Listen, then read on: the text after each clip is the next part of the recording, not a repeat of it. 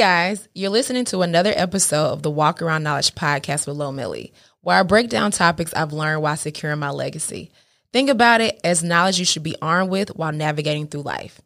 Let's take a walk. Last episode, we talked about the intentionality around succession planning and what that looked like for me and my father and the rest of my family as we were, charting the path to the end of his life. And so this week, we're going to talk about the end, like that last year of, where I was business-wise, where he was, and the things that kind of came from that. And so I'm going to give a disclaimer now. I ain't trying to cry, right? But I have not revisited this time in detail, like in terms of like telling people like this in a while. So we're going to see. So, my whole experience taking care of my father, when we would talk about the end, he will always tell me like, Lauren, I'm going to tell you when it's the end. Like, I'm not going to go unless, I'm not going to go without you knowing, you know what I mean? It's going to be okay. And, I believed him. And, given the disease that he had, the reality of how he was going to go, we somewhat knew. The doctors just said that, there's going to be a time where he has exacerbation and he's on life support and he's not going to be able to get off. That is more than likely going to be it. It's just a matter of when, right? And when his lung functions get to the point to where they just can't, function anymore. So, throughout the last, 4 years, we knew this. And still, I had seen my father have at least 15 to 20 hospital stints and get out, right? You know what I mean? Get through that, get past it. And to the point to where, I tell people that there were so many times. I remember one time being in the ICU where the doctor was just like, this is it. Like, y'all need to, this is the last 5 minutes. This is it. And it not being it. And that motherfucker pulling through. And I will always tell people, like, I feel like my father is an ox, y'all. Like, he got 10 lives. And so the flip side about that is, I tell people that I felt like I mourned my father's funeral at least 4 or 5 times before he actually passed. But it also gives you this false sense of like, we can make it through anything. Like he done been so close so many times. Like it ain't gonna ever be the end. You know what I mean? But realizing like you're going through so much trauma even in the midst of it. So in 2017, this is essentially like kind of like the last real year of my father's life. And so outside of his lung disease, he had other issues, from old age, just other conditions. And I will tell people as a side note, do not wait till you get older to deal with your health, okay? Because you may find yourself in a situation where, that wasn't nothing. But now you got a big issue and that wasn't nothing makes that one issue way worse. And so that's some of what we were dealing with. And so my father had an ostomy, which I don't want to get into the details but essentially, he had an ostomy, a part of his intestines on the outside of his body that was connected to a bag, and it was just causing so many issues, and it was growing bigger and bigger, and it caused so much discomfort for him, and so he really wanted that operation, which was to alleviate pressure on his lungs. He wanted that operation to be reversed. And mind you, like in this year, in 2017, we at this juncture know pretty much any and everything about the disease. We had probably reached or gotten to a level of the best quality of life that my father had probably experienced with this disease, because we know about the right medicines. We know when he needs to take them. We know, the signs before an exacerbation happens. We know the right amount of rehab. Like we know, you know what I mean? To the point where we had even got to the point where my dad could breathe for an extended period of time, like for hours at a time without oxygen on. Like that's how much we learned and just beat the fuck out of that disease. You know what I mean? Like, and I remember telling him, like, I cannot believe that. Like, there are times we didn't know shit and we, you know, was close to death so many times. You know what I mean? And it felt like we had beat it. And so there was a level of relief that I had experienced in 2017, because right around 2016, 17, we had the funds to actually hire a care staff of like CNAs. So although I was still, you know, the power of attorney, main caregiver, if you will, I now had a care team because we could afford it. You know, I mentioned on a couple of episodes that if you got a terminal illness in America and you got no money, you ain't gonna make it. Like, you really need dough. Like, that's a story for another day. But anyway, so we had the means to bring in a care team. And so this has given me a lot more freedom in my life. I still have to check in, of course, daily, and still, you know, make sure I'm keen on doctors and all that kind of stuff. But I don't have to physically be there as much or feel like he's in danger if somebody's not physically around him. So, you know, we're feeling good. And business wise, I will say, you know, I'm going through the transition or finalizing the transition of going from a founder to a CEO. What I will say was prompted by, you know, watching my father be CEO and learning, you know, different aspects of business. And, you know, I'm gearing up to relaunch the brand or officially launch the business behind the Can't Stay Put brand. You know, things are relatively good as they can be, considering, right? I will say, so, you know, the end of 2016 and 2017 was probably like the best time period within this time period. You know, it was relatively good as can be, considering all of these factors going on. You know what I mean? And it's like, I don't want to sell the belief that things are great because I'm still juggling 3 balls. He's still dying. All of these things are still happening. But even for all of that, we had established like a normal of like, okay, we got ordered. The caregivers got a schedule. They get paid. You know, every 2 weeks. They know the doctors. We know the medicine. You know, we just have a good command over the situation. So circling back to what I had mentioned before about how my dad had shared that, you know, when he goes out, it's going to be because of him. You know what I mean? And he's going to let us know. And so when I had shared about how he had this ostomy bag and his intestines on the outside, it was growing, he had a hernia, and it was causing him a lot of issues. It was making it hard for him to work or to be mobile. And so he really wanted to be reversed. And, you know, he was advocating for this reversal pretty much all of 2017. Doctors were like, no, you can't do it. The risks are too high. You know, we don't think you're going to make it. And, you know, he's just advocating because he was like, you know, with this situation, his thinking was, you know, there could be a day I cough way too hard and I'm in an emergency situation and my intestines is all out. You know what I mean? And then now you guys are working under a dire situation. Why not come into the hospital under the controlled situation, do this reversal? It's planned, it's thought out, and it's not an emergency situation with this reversal.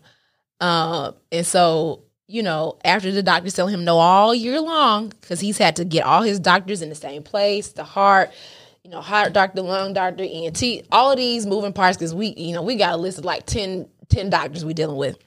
They all have to be like, this is okay.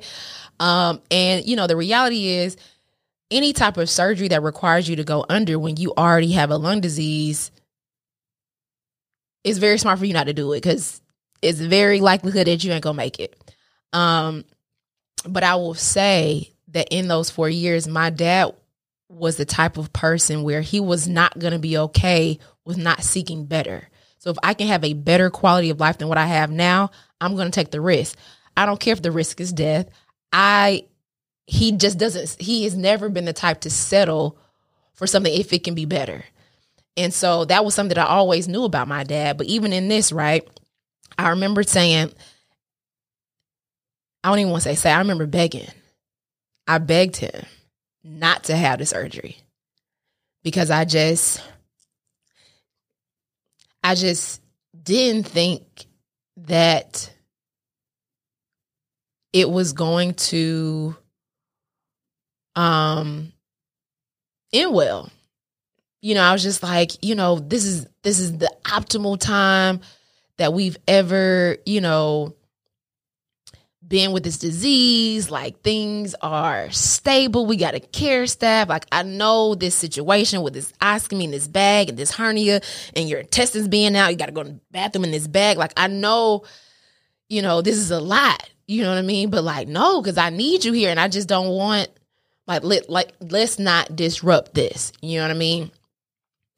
And you know, he heard me and listened to me, and he was like, "Baby, you know, your father has to live with this."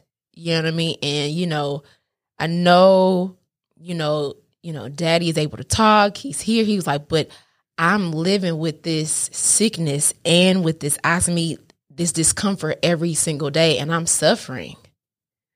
And I know for you, you understand the level of risk around me dying, but living like this is a version of it."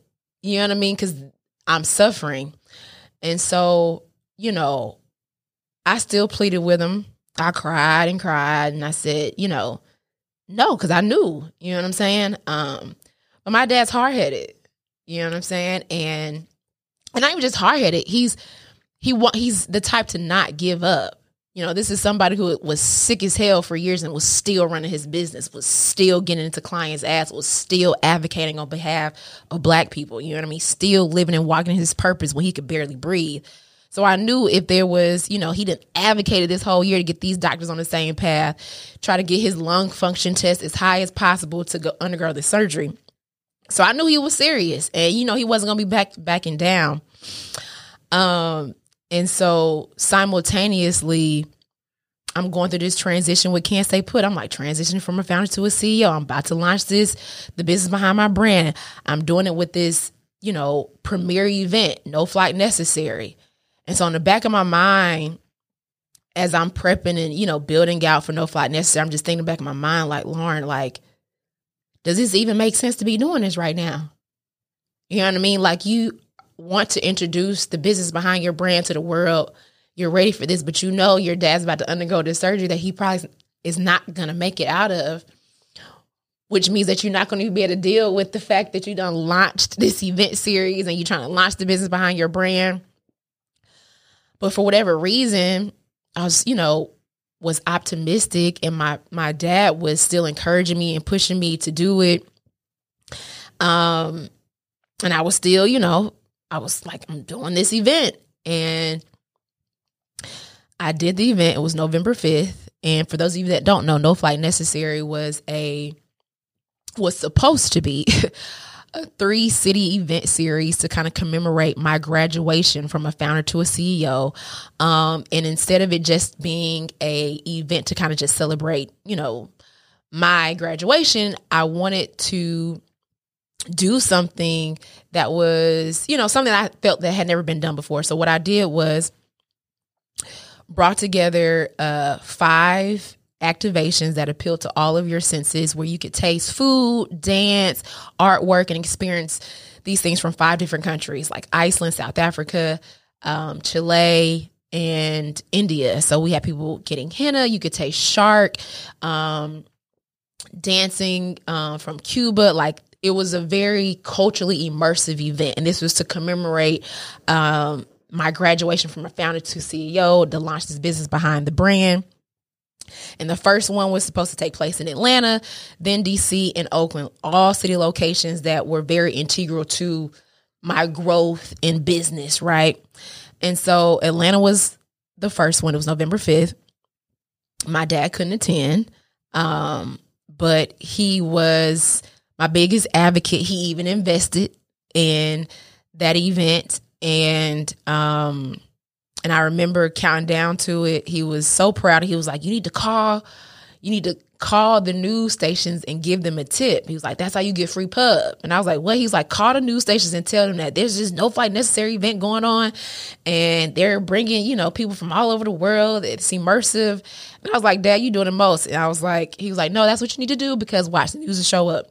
I ended up not doing it. But I say all that to say that he was just as proud or ingrained in what I was doing as I was, and he would have killed to have been there.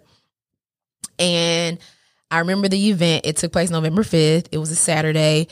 Family and friends and people from my tribe and clients flew in from all over. The event was so dope. You know what I mean? I was so proud. It was so much work, but I was so stressed. I was so skinny. I don't know if people knew all of what was going on personally, but I knew that we were preparing for this funeral. I mean, not funeral. We were preparing for this surgery. I knew that we were likely at the end. I knew there was nothing I could do to get my dad to not move forward with this surgery. So I was just preparing for that. And I could physically see it. And I'm sure you could look back now and like, oh yeah, that girl was definitely going through something, but I was pushing through. Right. So that was November 5th. My father went to the hospital for the surgery, I think November 17th. Yeah. Went in November 17th of November and had the surgery. Made it out of the surgery. And it was, the road to recovery. And that first week, I was like, okay.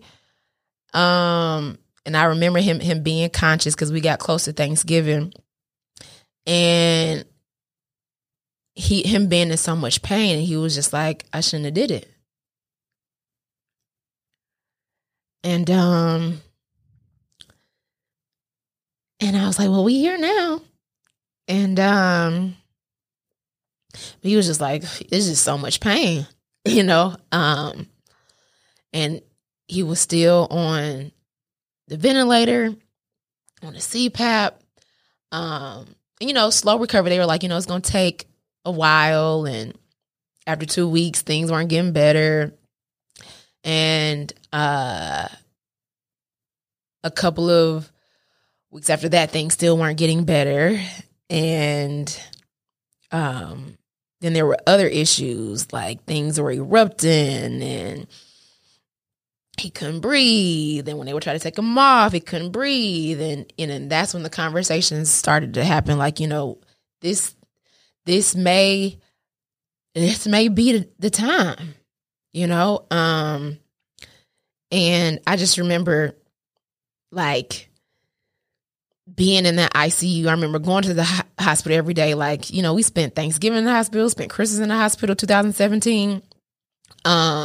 Just advocating well, we can try this, or what about this, or we just need to give it a little bit more time, or, wait for this. And, just exhausting all options, right? You know what I mean? Because we got to the point where he was conscious and then he wasn't. And I would say from about after I would say January, he wasn't conscious anymore. And so I just remember sitting down with him and, just making peace with myself and just coming to the terms where I was just I'm okay with feeling this pain so you don't have to feel it anymore. And, I just was thinking about that whole year, right? And the things that we had did as he laid there in the hospital. And one of the memories that came up for me was our last trip down to the farm.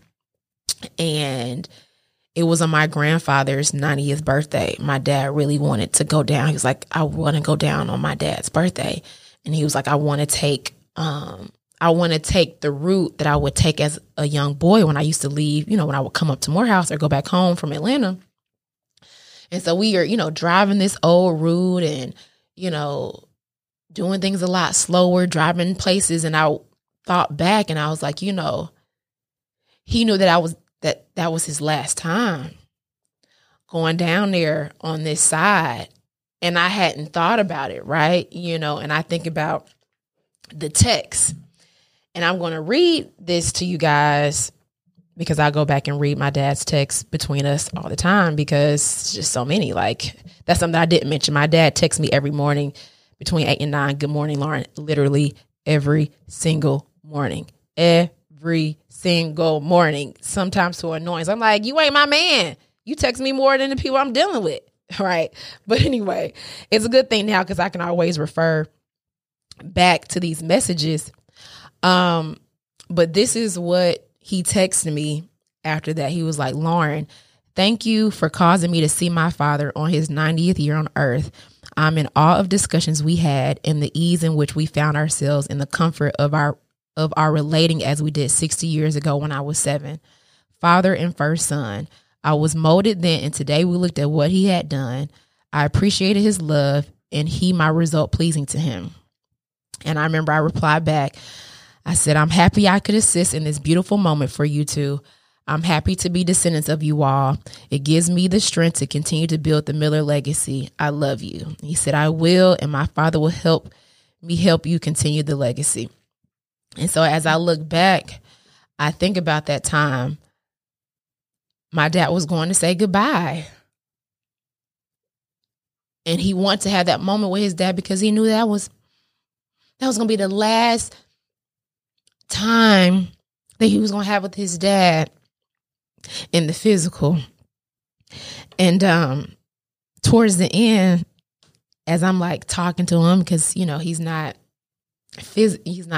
mentally able to talk back, but he's responding, I'm having all of these conversations and this is where I'm extremely grateful because I done said everything I wanted to say to this man when he was alive and well. You know what I mean? So it wasn't a situation where I didn't get to say or what about or anything like that. But it was just like, this is not it. Like, are you kidding me? Like all of the times we done been in this hospital, like this is going to be it. You know what I mean? Like making jokes. And then I remember when we had finally got to the last issue. And I think the issue was the last issue that the doctors had said, it was like, your father has a blood infection. And in order for us to rid him of it, we have to take out all of his IVs and he has to be without the IVs for at least 2 days. But because of your father's disease and his condition, he cannot go without his medicine and nutrients for 2 days. And this blood disease will kill him. So y'all have a decision to make because he's not getting off this ventilator. And so, as the power of attorney, I know what this means. You know what I mean? Essentially, they're asking me like, when are you going to be okay with taking him off? And for a while, I was just like, I ain't okay. We ain't doing it because it's something else. We can figure something else out. Like, we can try, And I remember when people other people in the family made their way up, to visit him, and say their goodbyes and stuff. And then we had finally settled on a date of 2/11, and it was a Sunday. And I just remember being like, man, this man going out like an old rich white man. Like, you got all your family here, all our eyes on you. You know what I mean? Like, this is very ceremonious. You know what I mean? And I remember my little sister played him Sam Cooke, played him like James Brown. each one of us had our own time with him. And I remember the night before on the 10th, like I spent the night with him and I just held his hand all night long. I just remember saying like, you know, it's okay. It's okay to go. I forgive you. It's okay. And, you know, another thing that I had realized in that moment is like, you know, sometimes we pray for people to get through things and to stay, or we want them to stay for selfish reasons when they may have already made their peace. On 2/11 and like 6, me and all my siblings, in the room and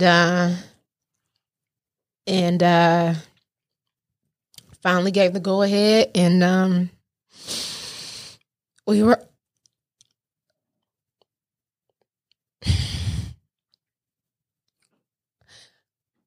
all there together, and yeah, he died. You know, it's like crazy. Like there's this lyric in a 2 Chainz song, and he said, "You probably never seen your dad die." And every time I hear that, I'm just like, shit, like, fuck, I saw my dad die. Like, you know what I mean? Like, I saw, like, life leave him. You know what I mean? And it's so crazy, like, thinking about it, because it was such a beautiful yet, like, hard moment. It was kind of like the best of the worst situation. You know what I mean? It's just like, I would much rather have been there with my siblings than like been out in the world and got a phone call, or like us not have been there, or we couldn't have prepped. So it was like, it really was the best of the worst situation. And like I said, I remember just cracking up. I was like, of course, Dad, like you went out your way. And in hindsight, you know, I thought about, you know, the fact that, you know, he did beat that disease. You know what I'm saying? Because he elected to get that reversal of the surgery. He wasn't rushed to the hospital because he had an exacerbation or any issue. He went out because he believed that it was worth the risk of living a better life.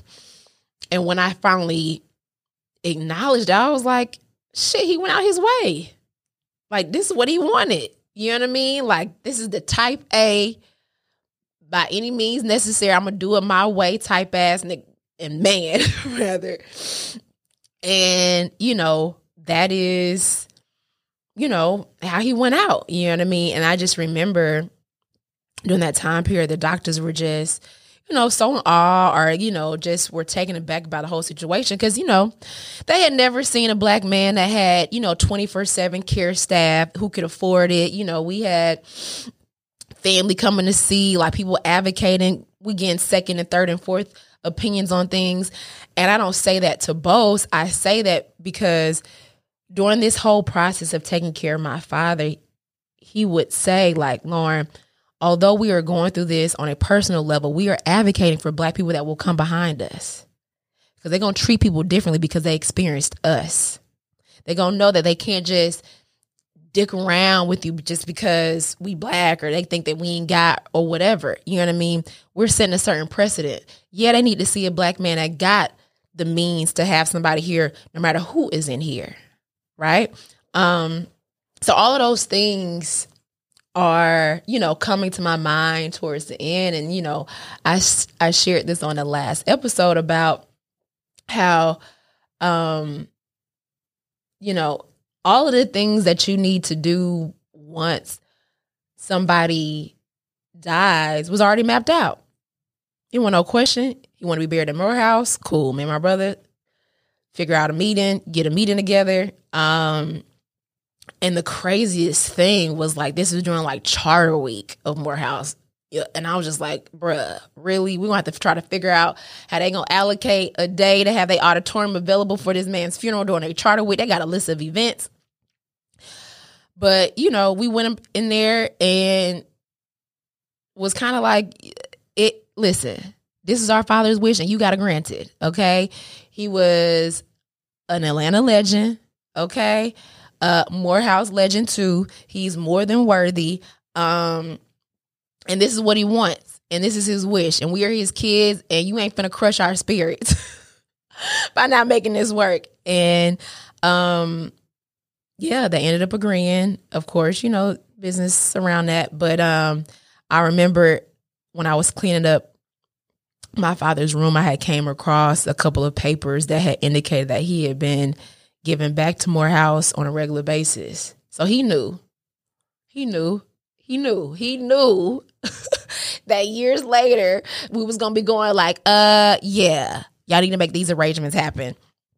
But I will say that there was this sense of pride, because of course, like once somebody passes, you're hearing these stories. People are, coming out the woodwork to tell you stories. And even to this day, I'll go online and search, where people can like share their comments after somebody passes away. And just to see so many people thank him, so many Black business owners thank him for the work and for the path that he charted, for minority businesses to have a piece of the pie, an American dream, and,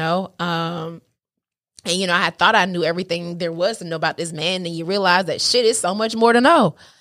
But I will say that, at that time, it took a while for me to truly believe that we had finally gotten to this side, you know what I mean? Because we had been planning for so long, right? We going through the highs and the lows of caregiving and all that kind of stuff, and working and charting the path to the end, and we at the end, and it's very eerie, right? It's just like, because there have been so much energy to get to this point.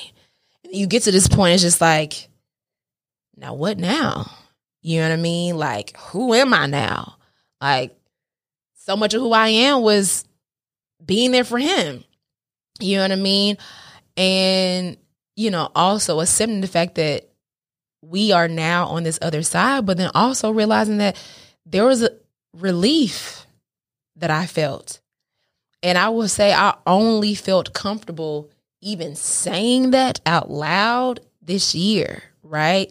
Of like, because in a sense you can feel bad of saying like, how do you have relief after somebody dies, right?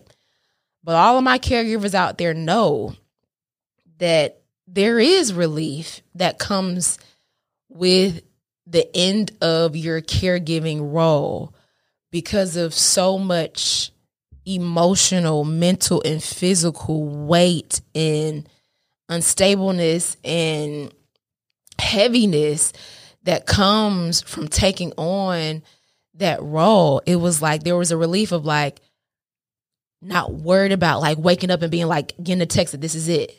Like your dad didn't make it. You know what I mean? Or like that, they didn't make a delivery of the oxygen, or like, dealing with the doctors, or like just constantly living under that gray cloud. You know what I mean?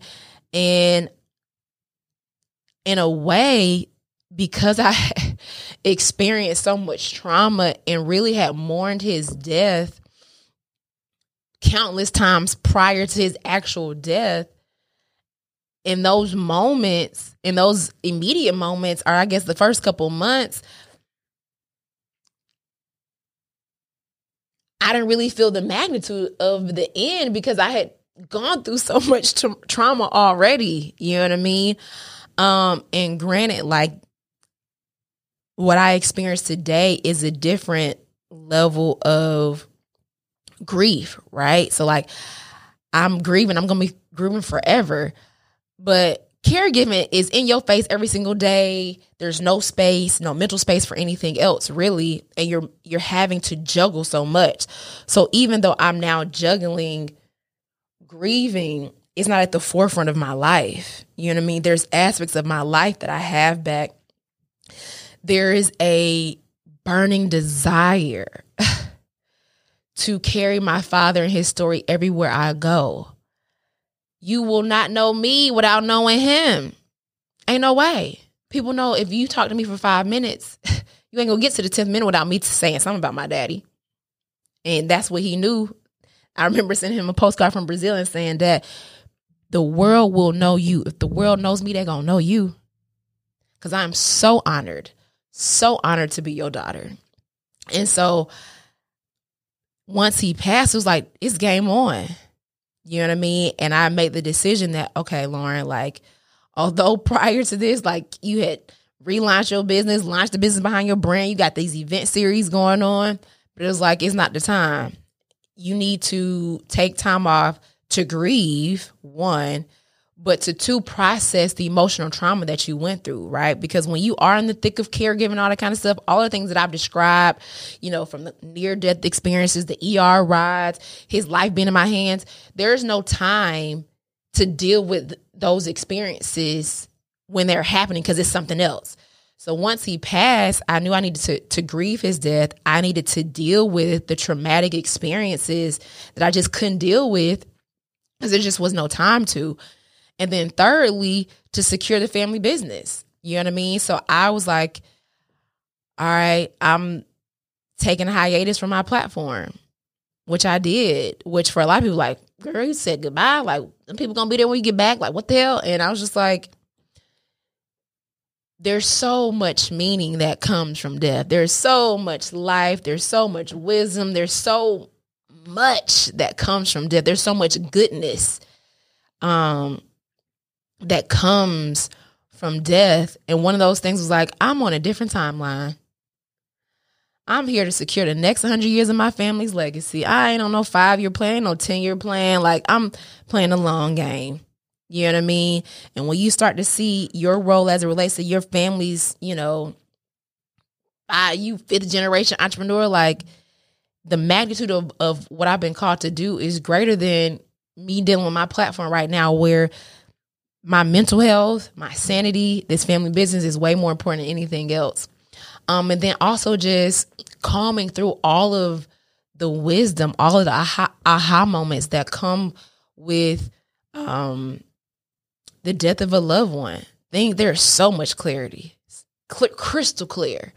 And then mapping out all of the seeds that he planted. You know what I mean? You want to get everything out because you're having all these aha moments like, oh, that's a business. Oh, this, and that. And so it was like hyper alert about everything, about legacy, about my family, about continuing legacy, about sharing our story, about the importance of carving out this time to have these intergenerational conversations, the importance of Black history, the importance of self-sufficiency, the importance of Black-owned businesses, the importance, all of these things are like at the forefront, and it's giving me a newfound purpose, right?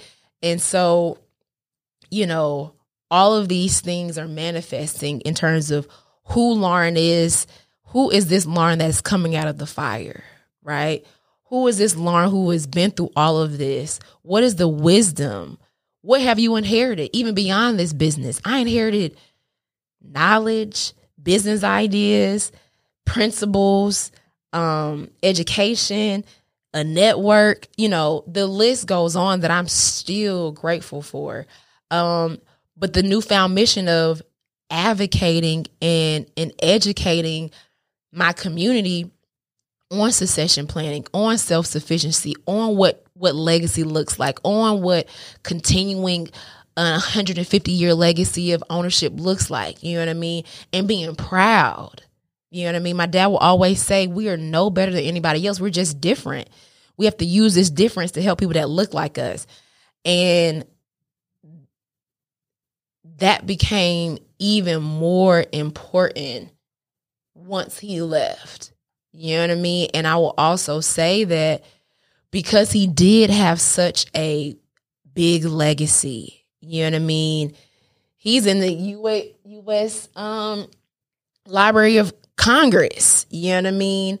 You know, he has changed Atlanta for the better, like to have such a legendary legacy and then have an actual physical business and an asset for me and my siblings and my brother specifically to continue, that ended up being therapy, right? So it's like to have something that I can actively pursue that is keeping my dad's legacy alive is almost like continuing to have a relationship with him on this side. You know what I mean? I'm now learning how to develop our relationship in the spiritual realm, right? Which is what I experienced today. It's like, all right, our relationship in the physical has now ended, but because of this business, because of the transfer of knowledge, because of my family history, because of the newfound missions that you have embedded in me, I have a relationship with you daily. You know what I mean? Down to the point of, the fact that I remember growing up, I would sweep up pennies and I would want to like throw them in the trash. I'm like, it's a penny. Like, I'm cleaning up. My dad will always damn near slap me one time. Like, if you don't know the value of a penny, you'll never know the value of $1 million. You do not walk over any money. If you see anything in the ground, you pick it up. You're not too good for any of that, right? Or like him making correct change. I used to always be annoyed. Like, just give them an extra dollar. Like, why are you trying to get exact change? It's like, this is all like value of money. So now anytime I see a coin on the ground, I always think about him because I know it's him. It's like, okay, I got you. I hear you. You know what I mean? And so little things like that is how I define our relationship in the spiritual. Because I definitely tap into calling him, my ancestors. That's a real thing. Yes, I pray to God. God is my savior, Jesus, all that kind of good stuff. But developing a relationship with your ancestors, ain't nothing wrong with that. It ain't taboo. It ain't no voodoo, no type shit like that. You know what I mean? And, like I said before, I am just super grateful for that experience because I am sure, and what I know to be true is the foundation of my greatness, of where I'm headed in this life and what I accomplish in this life, that is rooted in my experience. This experience is rooted in the experience that I had with my dad, the experience of this father and this daughter going through this process. That will be the foundation to my greatness. Because I will tell you that, I had a fairly great, upbringing, like hardships, yeah, but not true adversity. I will say being my father's caregiver, being broken, that us winning business, us triumphing, living in a hotel, like all of that was my adversity. That's my, growing up in the hood story, if you will, you know what I mean? Of really being appreciative of what I have and being clear on why I'm here and really understanding that I'm here to serve, I'm here to lead, I'm here to empower. Like I said, I'm forever grateful. Forever grateful. Forever grateful. And I'm just even more grateful that today I get to experience peace that I prayed for, y'all. I prayed for the peace that I get to experience today. You'll never know what it's like to feel like your daddy's life is in your hands. That type of trauma. Woo. Okay.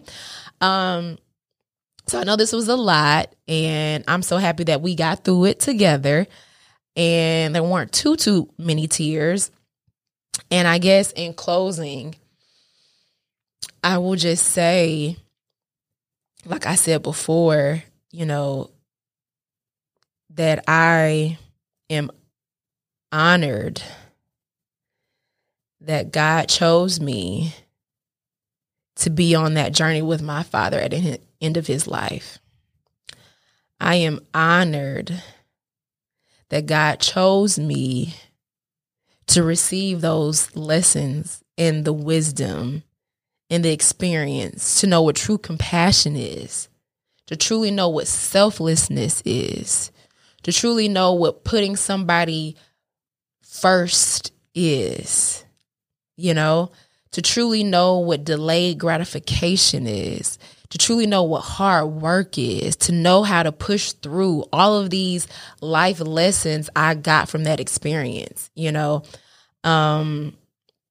I'm forever grateful. Like I said, I know I'll be accepting some award 15, 20, 30 years from now. And I will be thanking my father and highlighting this time period. One of my goals is to be at Morehouse one day, cutting the red ribbon of a building named after my dad, because he's deserving, okay? More than deserving. And he got a goddamn daughter like me who's a firecracker out here, okay?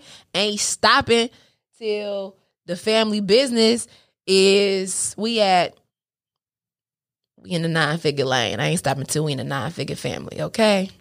So yeah, I hope you enjoyed this episode through all the tears. Thank you so much for tuning in. I really appreciate it. Until next time, make sure you tell a friend and a friend and a friend to listen to the Walk Around Knowledge podcast. Make sure you like and subscribe. And yeah, until next time, I'll holler at y'all.